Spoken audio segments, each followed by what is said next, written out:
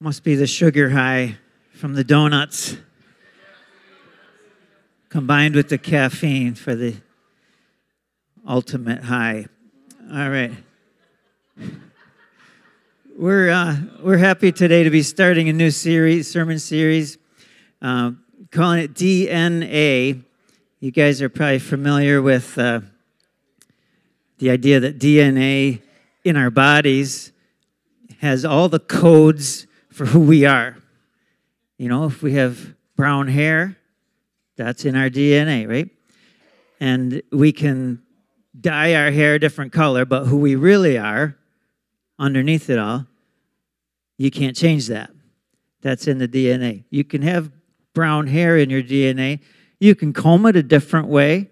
You can cut it a different way, but it's in your DNA that you have that color hair. And in the same way, you know, the church has certain things baked into it, and we can maybe do programs a little different or do different kinds of songs or different styles of things, try different things. But underneath it all, there are certain things in the DNA of the church that are just have to be there and are never going to change. And one of those things, probably the key thing, is worship. And that's what we're going to talk about today.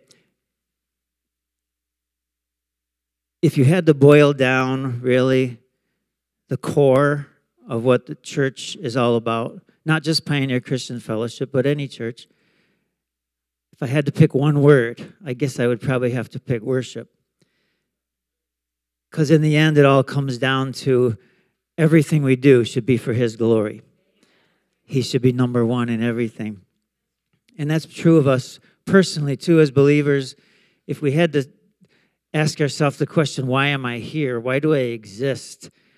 What am I here for on earth? I guess you could use that word, worship. Ultimately, everything you are is to be for His glory.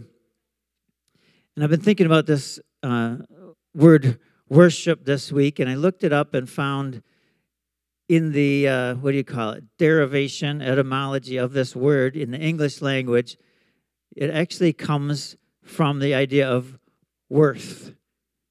What has worth? Worthship is actually a way that it could be written. We decide what is the highest value here. What's most important to me? What's really worth my time? What's really worth my heart? What's really worthwhile in life? And that thing gets our worthship. So that's where the word comes from. So this idea of worth has been on my heart this week. And I want to share a few things with you before at the end of the service, we want to actually go back to worship, because we want to keep our comments kind of short today so that we can actually do the worship. But this idea of worth, I want to say a few things about. We've been thinking about worth at our house lately because of vehicle issues. I think you could probably relate to this. You know, first my son's car died, and there came that point where the mechanic said, the value of this vehicle versus the amount of money it would take to invest in it, to keep it going, it's not worth it anymore, right? Have you all been there before? And then after that adventure, and he's still looking for a car now, so we're looking at what's worth investing in. And then this week I got word from the insurance company that our van has been declared a total loss. Yes, thank you. It didn't look that bad to me, but because of the worth and value of the vehicle, the mileage on it, the year of the vehicle, and so forth, the insurance company said, no, we're done. We're not going to invest in this thing. So the idea of worth has been happening in my heart this week. And another time that this sense of worth came up in my heart was on Christmas Eve. You know, we had to cancel Christmas Eve this year, and that was hard.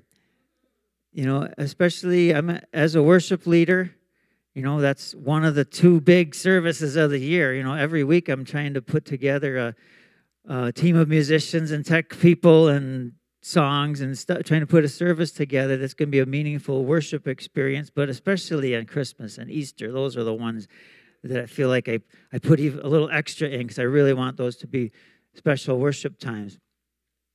And to come to that day, Saturday, and to be talking on the phone with Jeff and Josh and saying, like, should we cancel this or not? And when you see the evidence, and it's sub-zero out there, and you're like, I don't know if we should have people coming out in this cold. Add that to the weather report, which was the many feet of snow that they're getting killed with in Buffalo is coming our way right about the time of our Christmas Eve service. It's supposed to be here. That didn't happen, but all the forecasts said that was going to happen. So we add that together with, well, let's call our people. We got a whole team of people here who are going to put this service on, and some of them had pipes freezing, and some of them's vehicles wouldn't start, and some of them were under a travel ban, and it's like, you know what? We do not want to cancel Christmas Eve, but it feels like we're supposed to do this.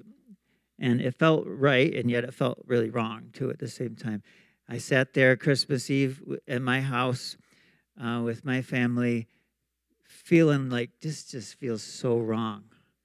I feel like I should be in church. Every year of my life, I think I've been in a church service on Christmas Eve. And that's getting to be a lot of years. So it was really weird. It's really weird to be home. And so what do? We turned on the TV. My brother-in-law's church in Massachusetts does a good online service, so we put their service on. And it's not the same. You're just sitting there. You're just not into it as much. But towards the end of their service, they went to a candlelight part. And my sons, they turned the lights off in their house and brought the candles out. And they did, on the TV, they did "Oh Holy Night" and "Silent Night," the two songs that I was planning on doing here, of course. And I just lost it. And I couldn't sing. I was just crying. And of course, it's all the cancellation and all that stuff. I was trying to figure out, sometimes you don't even know why you're crying. You just got to do it anyways.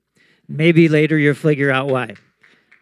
So just do it, and maybe if you figure it out later, that's okay. But if you don't, that's okay too. But over the next few days, I was trying to analyze that, like what was really touching me during that service, and there was a whole mix of things, and I don't even know if I understand it, but of course, it's towards the end of the year when you get to Christmas, and it almost felt like we made it through another year type of feeling. I was kind of maybe reflecting on some of the victories we had this year and some of the challenges and some really painful things that happened in our family this year. And, I think I felt a little bit of that. Of course, just felt wrong to not be there and all that sort of stuff. But as a worship leader, I realized I was feeling worthless because I was getting my worth from leading worship. That's my job. That's what I'm supposed to do. I've been working on this for weeks, getting ready for the service. It's all ready to do. Let me do it. I can't. Well, what if I can't do that? Then what good am I?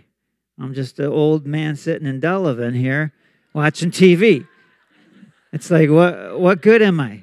Why do I even exist? I don't deserve to suck in air any longer because I'm not doing the stuff. I was measuring my worth by my performance and what I could do. So there was some of that worthless feeling going on, I had to admit. And yet at the same time,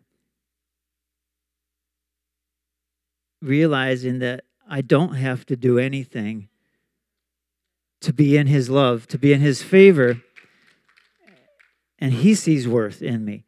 And that's why He's so worthy. It's just kind of a cool thing going on. And This idea of him being worthy, of course, he has in himself, God has inherent value more than anything else in the universe. He has holiness. He has purity. He has power. He has wisdom. He has justice. He has mercy. He has forgiveness. He has patience. He has kindness. He has all this, everything that's valuable is him. He has so much value in himself. That's why he is worth it. He is worth more than anything else in the universe. So he has this inherent value. That's why he is worthy to be worshipped, for us to give him worship. But in Revelation 5, there's another aspect of his worthiness that's talked about. You probably remember the scene. They're in heaven, and they're looking for someone who's worthy of opening the scroll. And they can't find one single human being on earth who's worthy. And John, kind of like me on Christmas Eve, John was crying because no one was worthy. Maybe he felt a little bit of that worthlessness himself. Until they saw the Lamb. Jesus, the Lamb, stepped forward, and they found him worthy to open the scroll.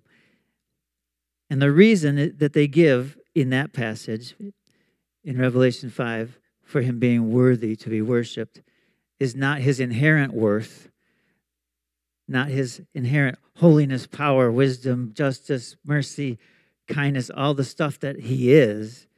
What's the reason why he's worthy that's given in that passage is because of what he's done. He's worthy because of who he is, and he doesn't have to do anything to earn our worship. But he has done some things that earns our worship and that make him even more worthy in our eyes. And what it says in Revelation 5 is the reason he's worthy is because he was slain. And he shed his blood to purchase men for God. Now, if you think about that, we're the old broken down vehicle that should be totaled. But he saw worth and value in us enough to say, you know what, I'm going to invest my blood in you. I'm going to repair you and fix you, and you're going to be on the road again, and you're going to have new life in me. He invested in us. He put worth and value on us. We didn't deserve that. It wasn't because of something we did to earn that. We were worthless. None of us were worthy, and he called us worth investing in. And that's why everyone in that scene in Revelation 5 begins to worship him, because he is worthy in who he is and what he's done and how he's given us worth. So it's a really cool thing that happens in worship. As we give him worth, he gives us worth. And I saw this so clearly Monday night at the Bills game. 65,000 people at Paycor Stadium, Cincinnati. The atmosphere was electric. The hype was off the roof because playoff hopes were on the line and all this stuff. And when Damar had that cardiac arrest and fell to the turf, it was like someone flipped a switch. And the screaming fans went silent.